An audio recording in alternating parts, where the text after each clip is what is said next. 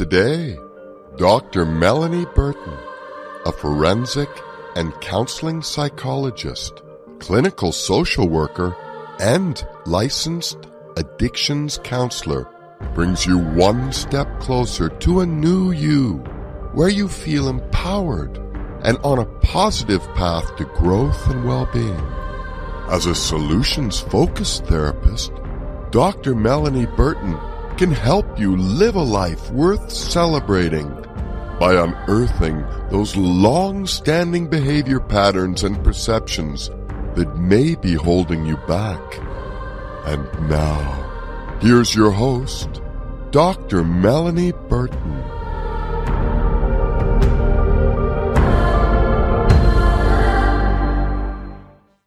Hello, everybody. I hope you're doing well. So, I've been away for a little over a month, and I missed doing the radio show, but I had to take a break because my work schedule is like so busy now. My work schedule is off the hook, and I just knew I knew I needed a break. I mean, when you know you need a break, you need a break. And it's important to take care of yourself. So I took my break. I'm back and looking forward to doing the show today. So the last time I was with you all, I informed you that, we talked a lot about trauma, but we haven't really gotten into attachment. So the plan today is to talk about different attachment styles. And I'm also going to introduce you to resource tapping. Resource tapping can help you make yourself emotionally regulated. If you're feeling some symptoms of PTSD, or if your anxiety is really high, you can actually tap yourself down using specific pressure points in order to regroup and de-stress and reduce your anxiety, and it takes place immediately.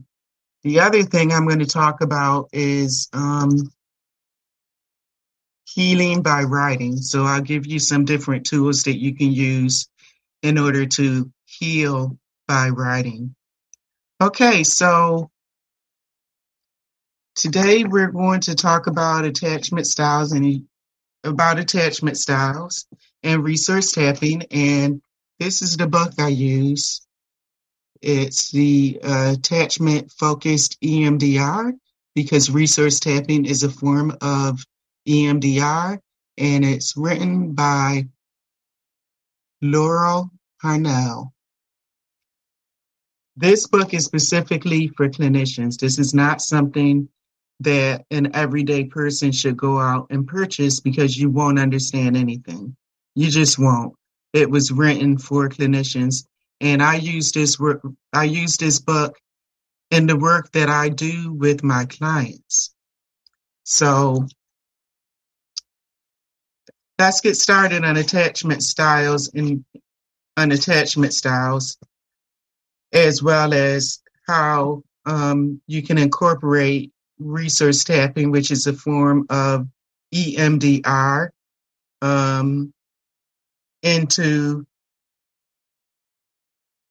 into your self-care. Okay, so EMDR is a form of using rapid eye movements in order to help emotionally regulate you. So because, this is video, I'm not going to introduce you to the rapid eye movements. I'm just going to introduce you to resource tapping. Okay, so attachment styles were developed by Mary Main, who developed the Adult Attachment Interview, which we call the AAI. And that was written as a way to categorize the attachment styles of adults. So every adult has a different and specific attachment style. Hopefully, by you hearing everything that I'm going to share with you, you'll be able to identify what sort of attachment style you have. So these different attachment styles reflect the way the mind over time has created a kind of template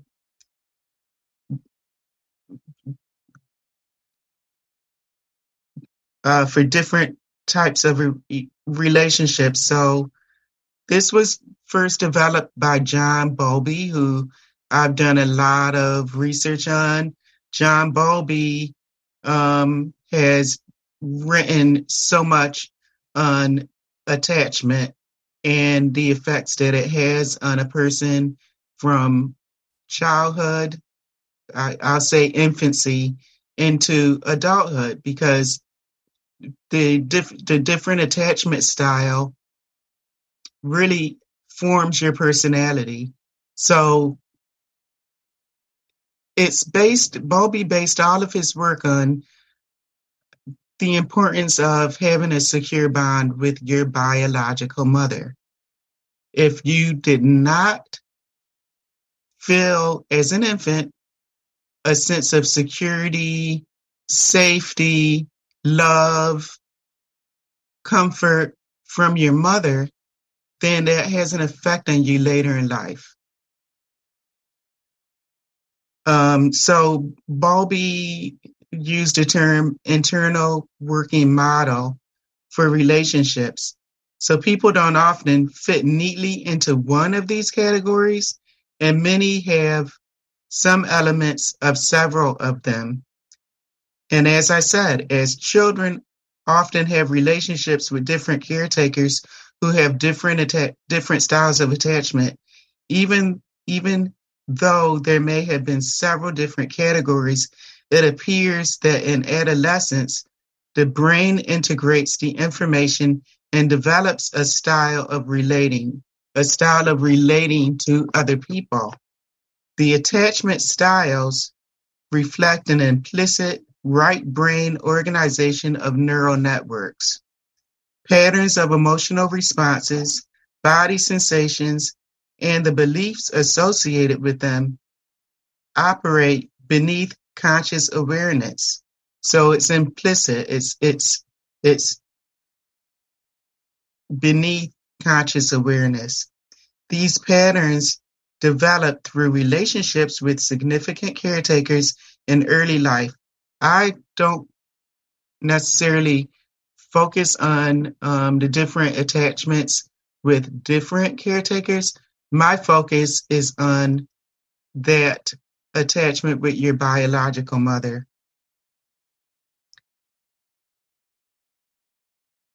So let's talk about the different attachment styles. The first one is a secure attachment. When a person has a secure attachment with their biological mother,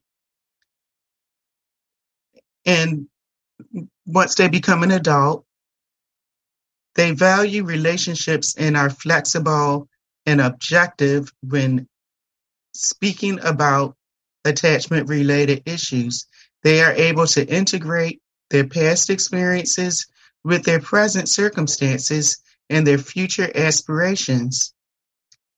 And they have made sense of their life histories. Even if they did not have a healthy attachment in childhood, a secure attachment can be learned. She has earned, I say learned. Earned security is developed in adulthood via therapy or a healing relationship. These people with secure attachments can then tell a coherent narrative of their lives that integrates the key elements and experiences of their past, present, and anticipated future with insight, relatedness, and emotional nuance. Those with earned security are able to use this understanding to create healthy relationships in the present. So, just to sum that up, even if you did not have a secure attachment or a secure bond with your biological mother, you can heal yourself and obtain a secure attachment by having healthy relationships, and working with your therapist. The other attachment style is avoidant or dismissing attachment. I call it dismissive. And people who have an avoidant or dismissing attachment style had parents who were unresponsive or neglectful, so they grew up with little interpersonal attunement or connection. They learned to give up and take care of themselves. They believe that they cannot depend on humans to meet their needs. These clients avoid relationships, but they also desire relationships. They are not connected to their emotions or their bodies and are therefore cut off from themselves and others. They typically don't recall their childhoods, except in the most fact-based manner, in linear left brain recollections devoid of emotional content.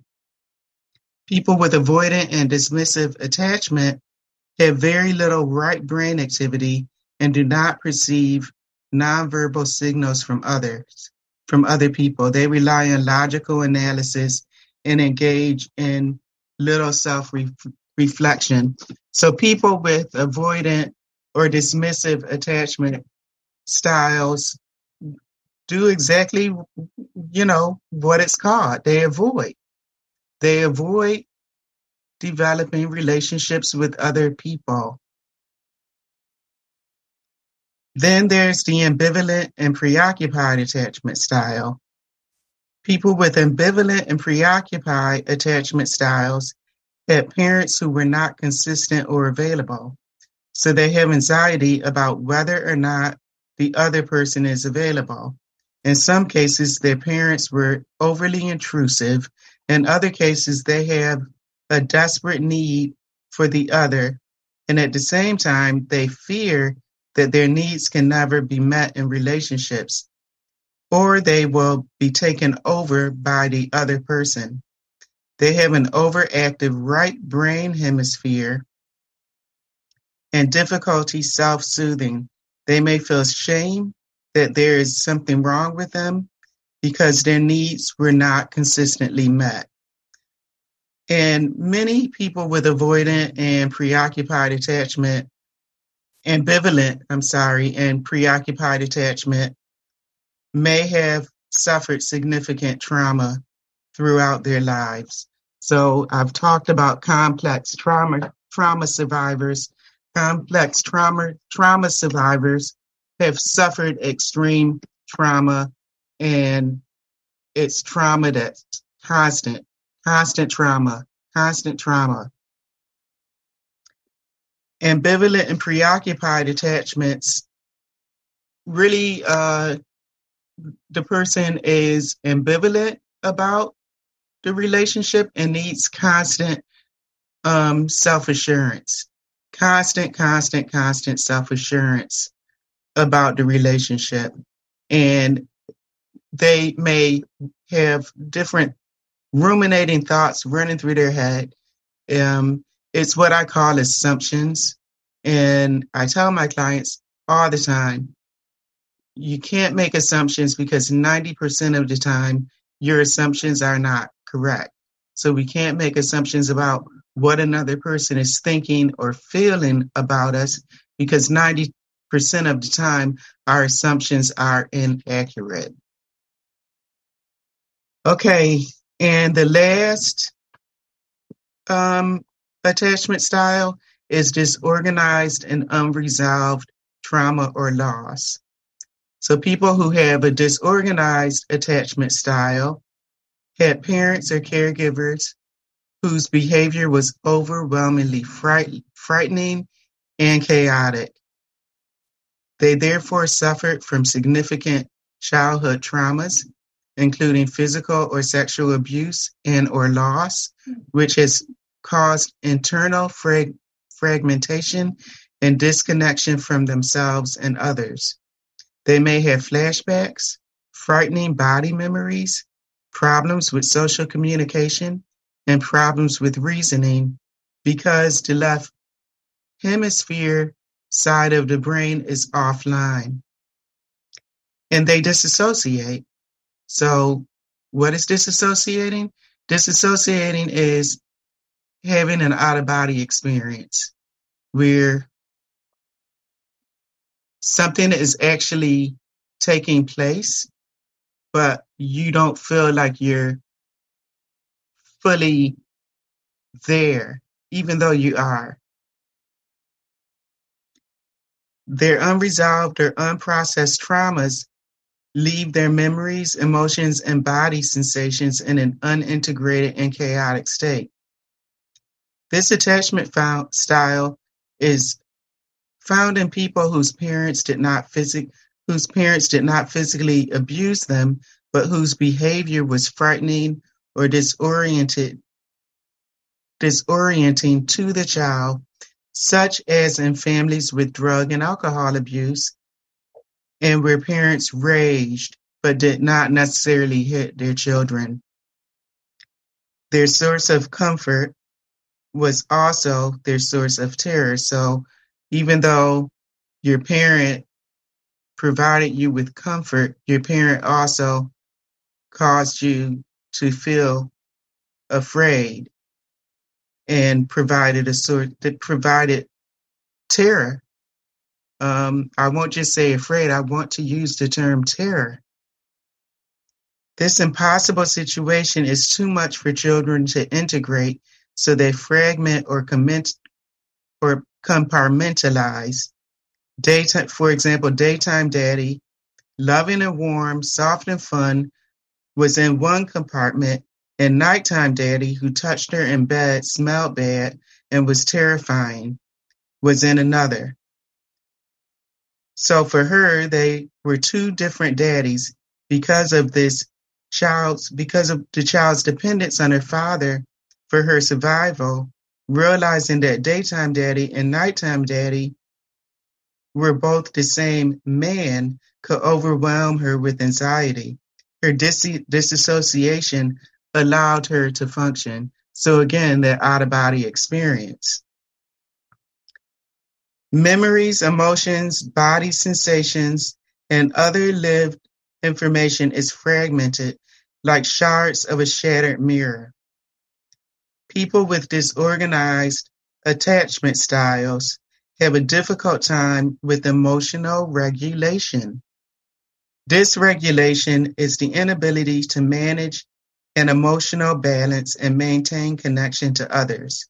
When a parent is abusive or frightening, it creates a state of disorganization, and it disrupts the safety of attachment to that person for the child.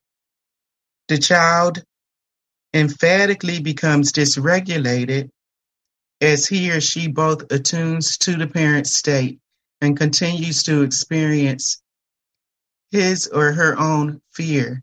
These feelings are difficult to resolve, which creates a state of inner chaos. Trust may be more difficult to establish and may be challenged by people with disrupted attachments, can be challenged repeatedly throughout their therapy. So resource tapping is a very important way of helping clients with disorganized attachment because it adds a neural pathway and gives them tools for coping between sessions. So, disorganized attachment folks are the ones who I see in my private practice who actually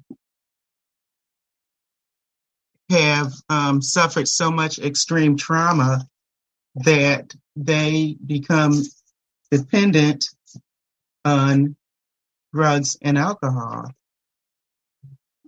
They become dependent on drugs and alcohol as a way to help them They try to emotionally regulate on drugs and alcohol to just numb themselves so they don't feel. I did my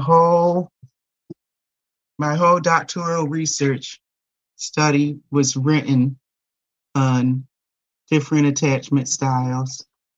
And I did a lot of research on women, but just to let you know, the name of my dissertation is the maternal bond theory of attachment, examining maternal attachment and substance use disorders in women. So I did a lot of research to write my dissertation. And what I noticed was that the majority of women with whom I was working with in inpatient treatment centers and outpatient treatment centers all had relational issues with their biological mother. They all had issues with their biological mother. And I expanded my research. I didn't just do my research on women. I also did my research on men and discovered the same thing. They all had issues, really painful memories of their relationship with their biological mother, like horror stories. And those folks all suffered from disorganized attachment. So it's important to really, if you suffer from any sort of attachment dysregulation, to really seek therapy and treatment for that. Because just because you have a disorganized attachment doesn't mean that you can't make changes in your life so that you have a secure attachment and you're able to have healthy relationships with other people. Okay, so resource tapping. So tapping in resources is relatively easy to do. It begins with the imagination. So with resource tapping, you can tap in one or more of the most commonly used resources.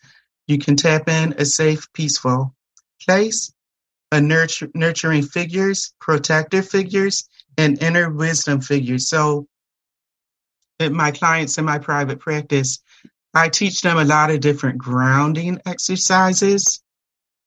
And the grounding exercises always consist of a safe, peaceful place, nurturing figures, especially for people who have disorganized, ambivalent, disrupted attachment styles. That works really well with them to be able to replace a disorganized attachment with a nurturing figures or protector figures. And then there's also inner wisdom figures. By tapping in the most commonly used resources, a resource toolkit is then created that will be available to use when you need to assess it. It's like having your basic household tools in a handy place where you can find them and use them to repair things that are not working in your home. These resources will be your basic tools that can help you with most situations that require resources. So the way to do this is to be able to incorporate resource tapping as a toolkit is to do like a visualization exercise with your therapist, and then to do resource tapping to be able to use that to use that resource to be able to go back to. So let me explain this in a way that you understand, because it's all scientific. you do like a grounding exercise with your therapist on like a safe place. And then your therapist taps that in. So when you start feeling anxious and disorganized or uncomfortable, you can tap in that resource. When tapping in a resource, it is important to use your imagination to enhance your sensory experience of the resource as much as possible. So it's important, and I tell my clients, to be able to really see their safe place, to be able to smell, say your safe place is the beach, you can smell the air around the beach, the water, you can hear the birds, you feel the heat on your back. So it's important to use that visualization and to really feel like you're actually in that safe place.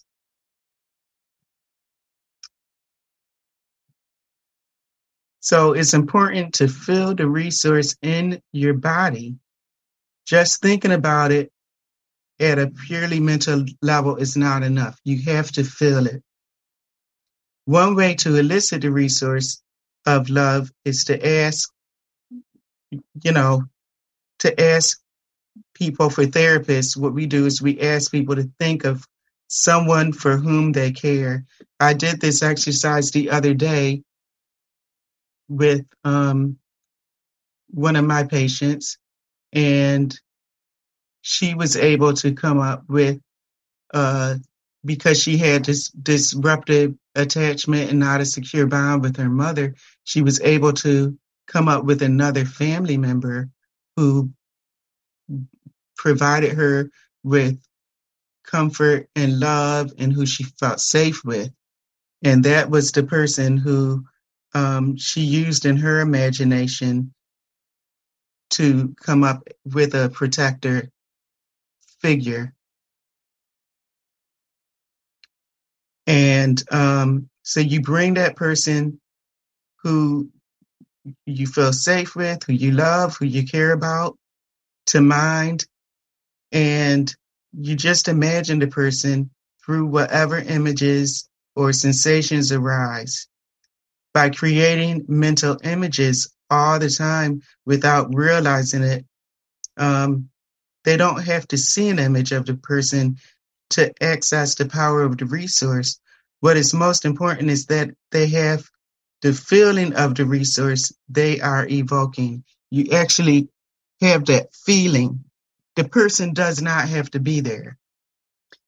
Okay, so I'm going to give you some instructions on resource tapping. This is something that you can try on your own, but I strongly recommend that you find a really good therapist like me who can introduce you to resource tapping.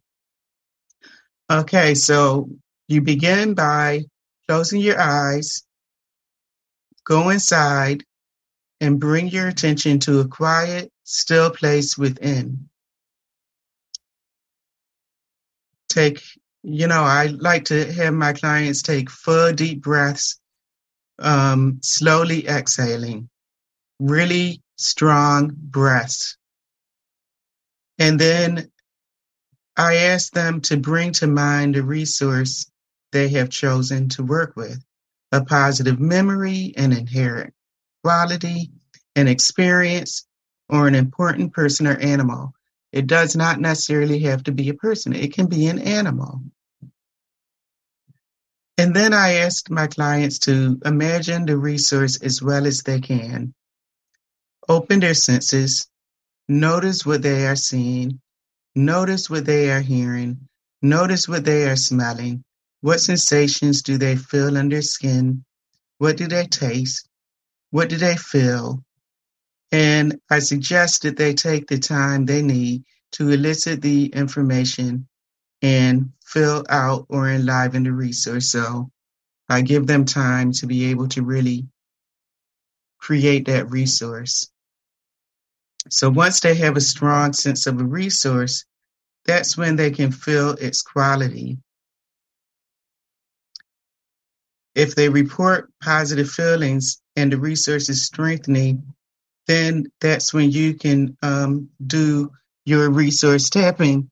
So the resource tapping, always I start with the left and I will tap their leg, starting with the left, then the right, then the left, then the right, then the left, then the right, then the left, then the right. I do that 6 to 12 times.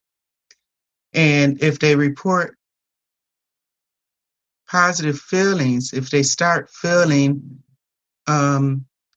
like centered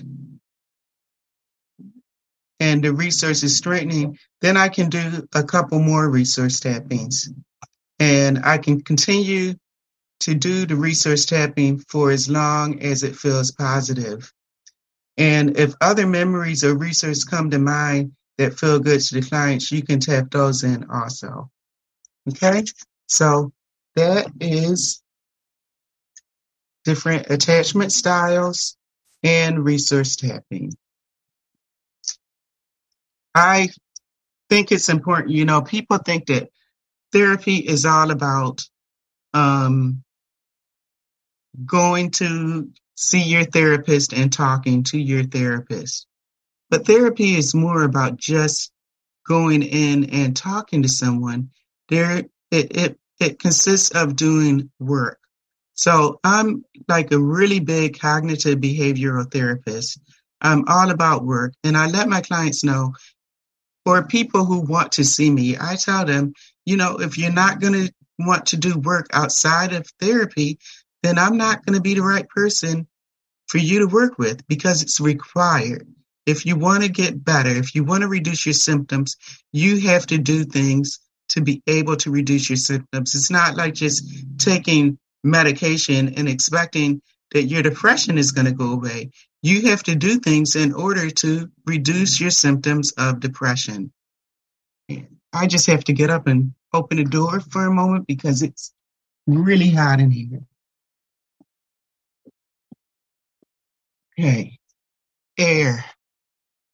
Okay, so the next segment is on creating a trauma timeline.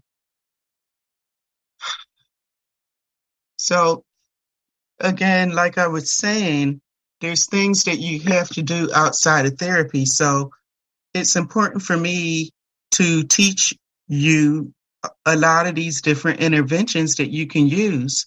And I teach my clients different interventions that they can use. In fact, my favorite workbook is PTSD workbook by Mary Beth Williams. She's making a lot of money off me because all of my clients are required, all of my trauma clients are required to purchase this workbook. And I tell them, get the beige workbook. Don't get the blue workbook. I like this, the first edition. People think, well, it's a newer edition, but that doesn't mean that it's better. This is the version that I like, the first version that came out. And I tell them, you can go to Amazon, you can get a used copy for about $10, maybe even $6. Okay, so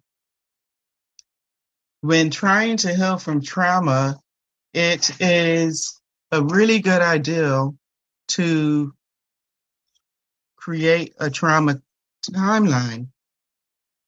So one way to record your trauma history is to draw a trauma timeline. You can do this by taking a roll of white paper and beginning at the end of the roll, mark spaces for each of the years of your life on a horizontal line. This line can be a foot or many feet long. You may want to start in the beginning of your life, a few inches from the end of the roll, so you can record any events that happened prior to its beginning. For example, did your mother have any serious birth events that could have impacted you. Was she battered? Did she fall? Was she in an accident? Was there a significant death during her pregnancy? Was she confined to the bed? Etc. So put any significant events that happened to you throughout your life above the horizontal line.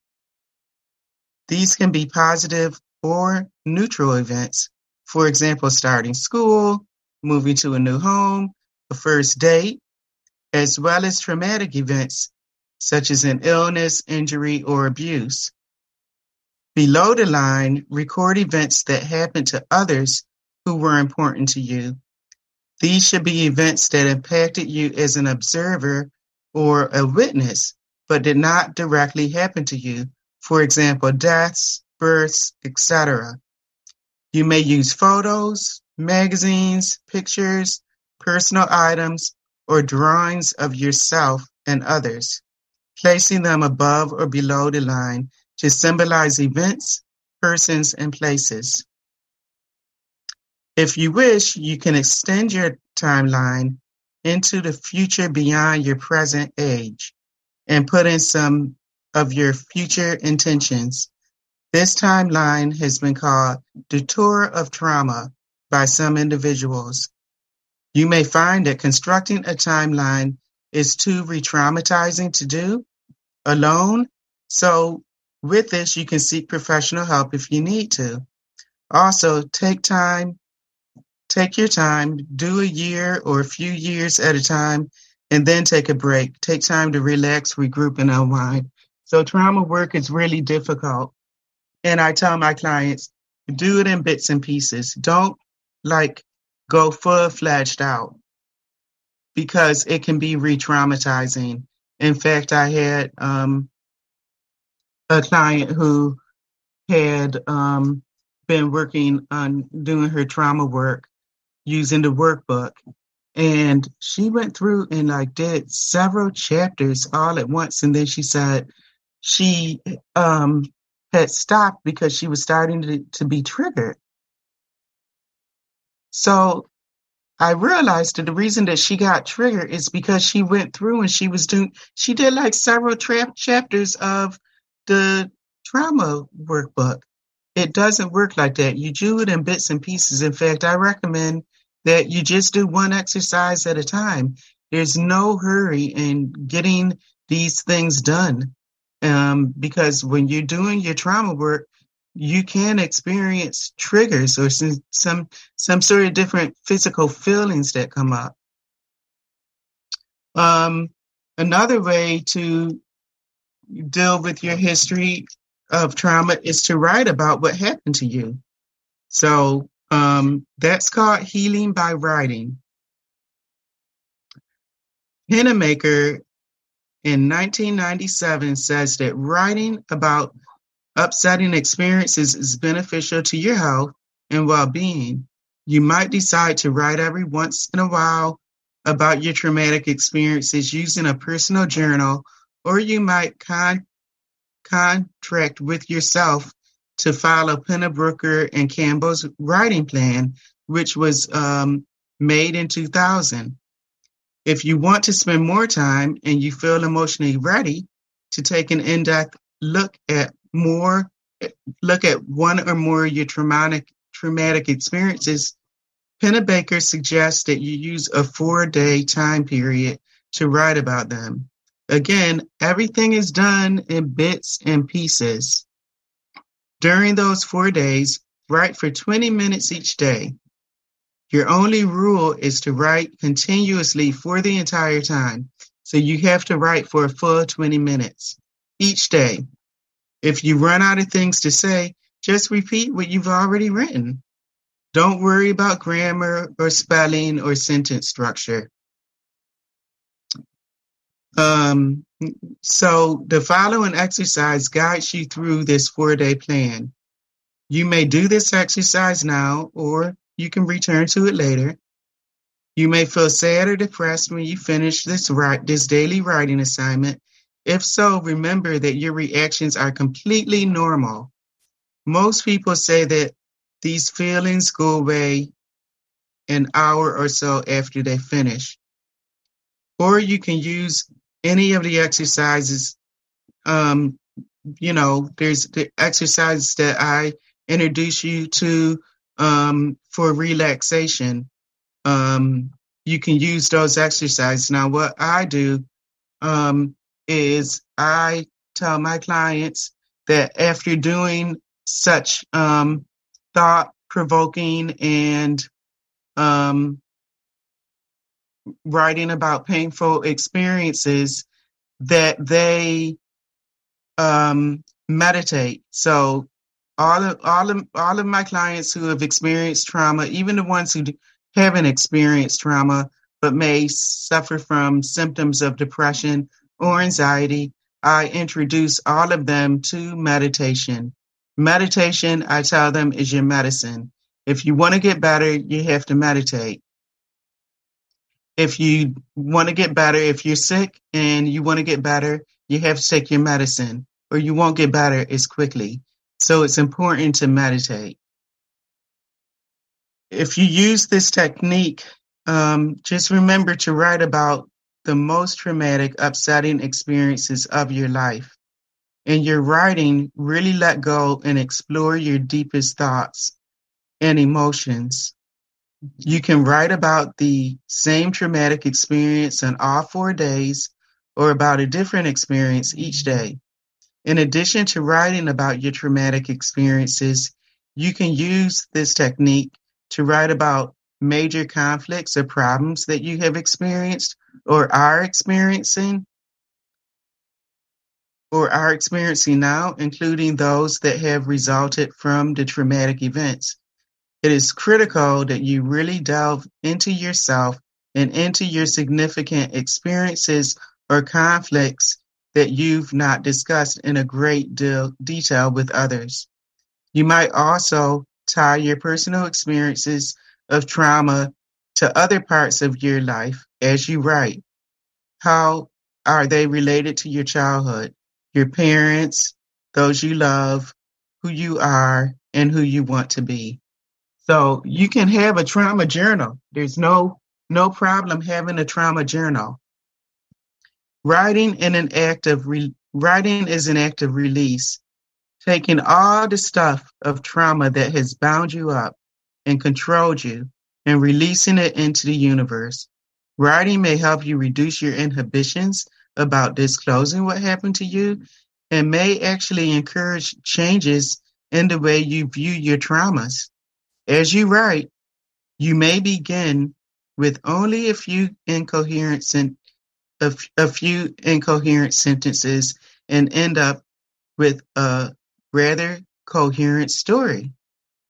Before you begin to write, you might want to review your list of traumatic experiences.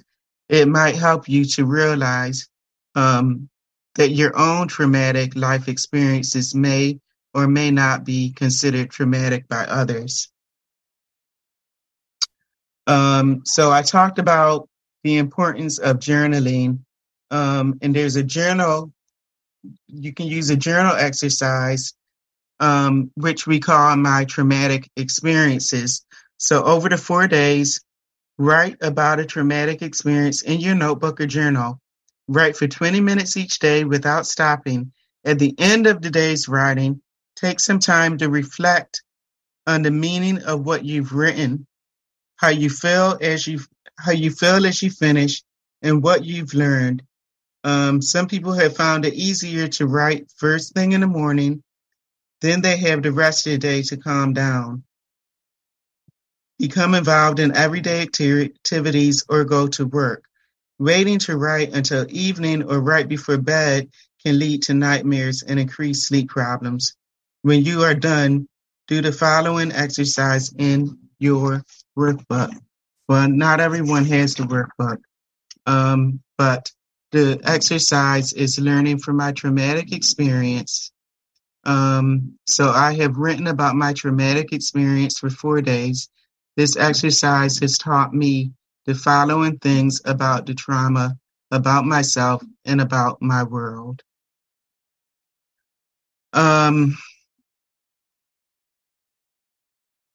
You can also use metaphors to describe your trauma. There is no one way to tell your story. Sometimes everyday words do not seem adequate to describe what happened to you. In these instances, you may want to use metaphors to describe the impact of trauma on you. A metaphor is a descriptive way to explain trauma through a phrase that does not give a direct message. For example, I am a sack of dirty laundry is a metaphor for how someone feels, perhaps after being date raped. If you choose to write a metaphorical story about your traumatic experience, you might want to include the following: a hero or heroine as a main character, which is you, a symbol to describe the event or person that caused you to be hurt or victimized, something that stands for resiliency and healing, symbols that stand for your ideals and safety and security, symbols that indicate your mastery of the problem, a message that conveys a solution to any problem, and symbols of your culture. For example, the Star of David, ethnic clothing, etc. So now it's time to heal. So once you've been able to identify your traumatic experiences, it's time to begin to work on any symptoms of PTSD or complex PTSD that you are having. This is not a start to finish. This is not something that you do start to finish. Like I explained, you have to do it in bits and pieces, and you can't do this work alone. You can't do this work on your own. I do not recommend that you go out and you purchase the trauma workbook and do this work on your own. This work has to be done with your therapist. So, I go over all these exercises with my clients and I process it with them, because this isn't something that you just do on your own. It can be very traumatizing, and you may not have the tools that you may need in order to be able to regroup. So, and emotionally regulate yourself. So it's important that you do your PTSD and your trauma work with a trusted therapist. I think it would be helpful to just go back and talk about different ways that you can stay grounded. So the word grounded means staying present in the current time, by contrast to spacing out or disassociating. You may have some particular ways to remain present when things come up and remind you of your trauma, or when you're dealing with past experiences. Trauma survivors have come up with different ways to ground themselves. And again, I do grounding exercises with my clients all the time. Some of them are very short, some of them are very long. I like to do the physical grounding where you put your feet flat on the floor and you can look at something like a picture on the wall and just look into the details and just really, really describe it. So when you start having distressing symptoms or you feel anxious, what have you, you can actually ground yourself to make yourself feel better. And again, I'm looking up because I have this beautiful photo, beautiful picture framed of my grandmother when she was a little girl. And I can sit here and ground myself and look at that beautiful picture of my grandmother. And every time I do that, I see some sort of detail that I did not notice before. Maybe, like the ribbon in her hair. I always discover some sort of a detail. And when I look at this, I also wonder what she is feeling because she's not smiling on that photo. Okay, so different things you can do to ground yourself. Using all of your sensations to be aware of your physical environment and then talking to others about it. Being aware of your physical body and how you look. Being aware of your movements in space as you walk. Exercising while being aware of what you are doing. Making a plan for the day and sharing that plan with another. Challenging yourself to a contest to increase the length of time you can remain in the present. Watching television and telling yourself or others what you saw. Doing routine activities in a different way. For example, cleaning up the house in a different order. So instead of, starting with cleaning the living room, maybe you start by cleaning the kitchen, or maybe you start with cleaning the upstairs and then you work yourself downstairs and clean the rest of the house. Asking others to help you stay connected to them.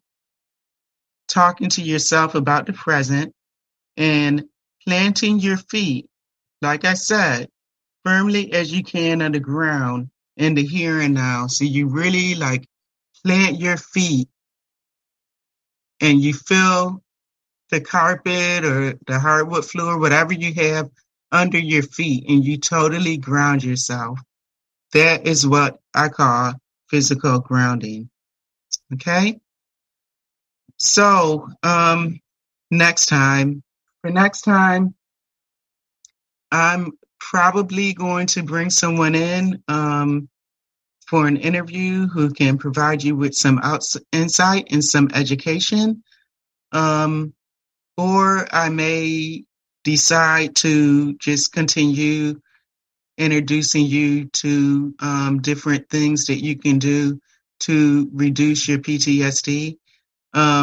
What I did is I used to run a women's trauma group, which I found very, very helpful.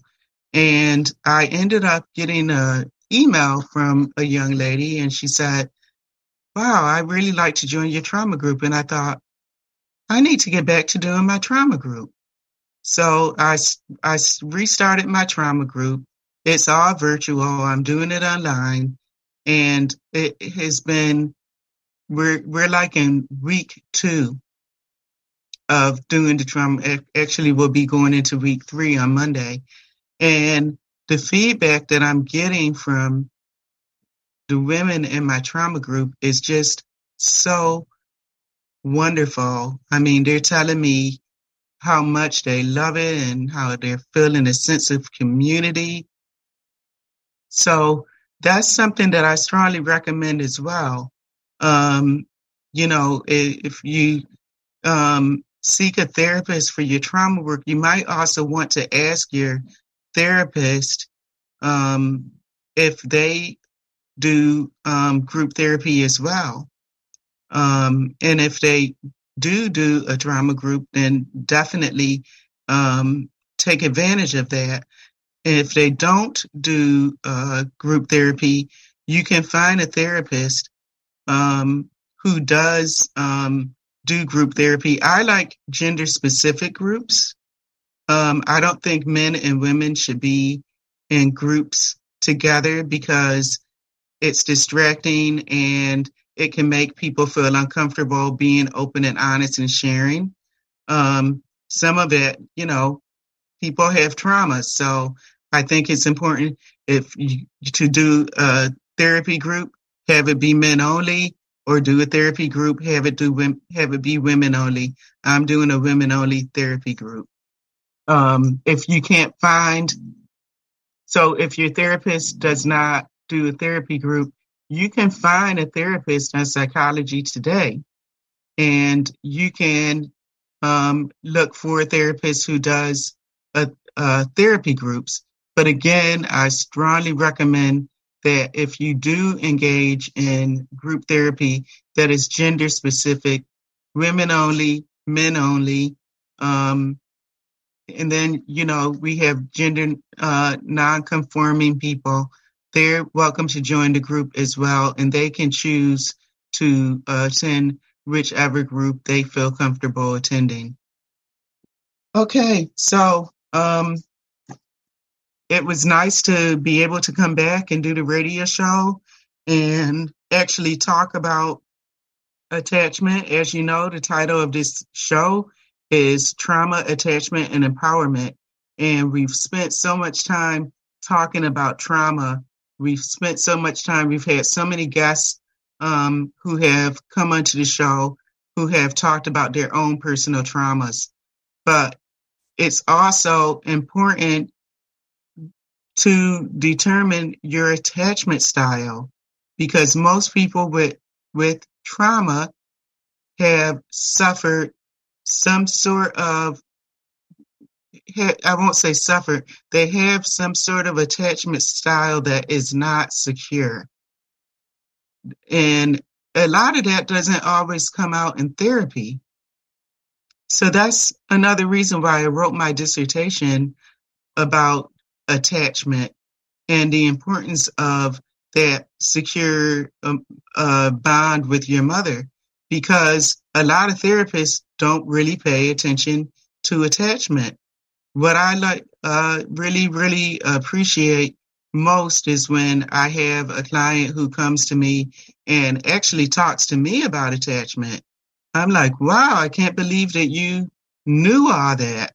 So, again, in order for us to fully heal, we have to dig deep, and sometimes that can be very, very painful, which is why I recommend therapy. And therapy is not easy. It's hard. It's hard work. There's things that come up, and there's also things that you may not really want to hear. So if your therapist does tell you something that generates some sort of an emotion to you, I strongly recommend that you process that with your therapist in your next therapy session. Okay, so it's been nice being back on the show. I look forward to seeing you guys again on Wednesday, August 16th. So have a great couple of weeks. Can't wait to see you again.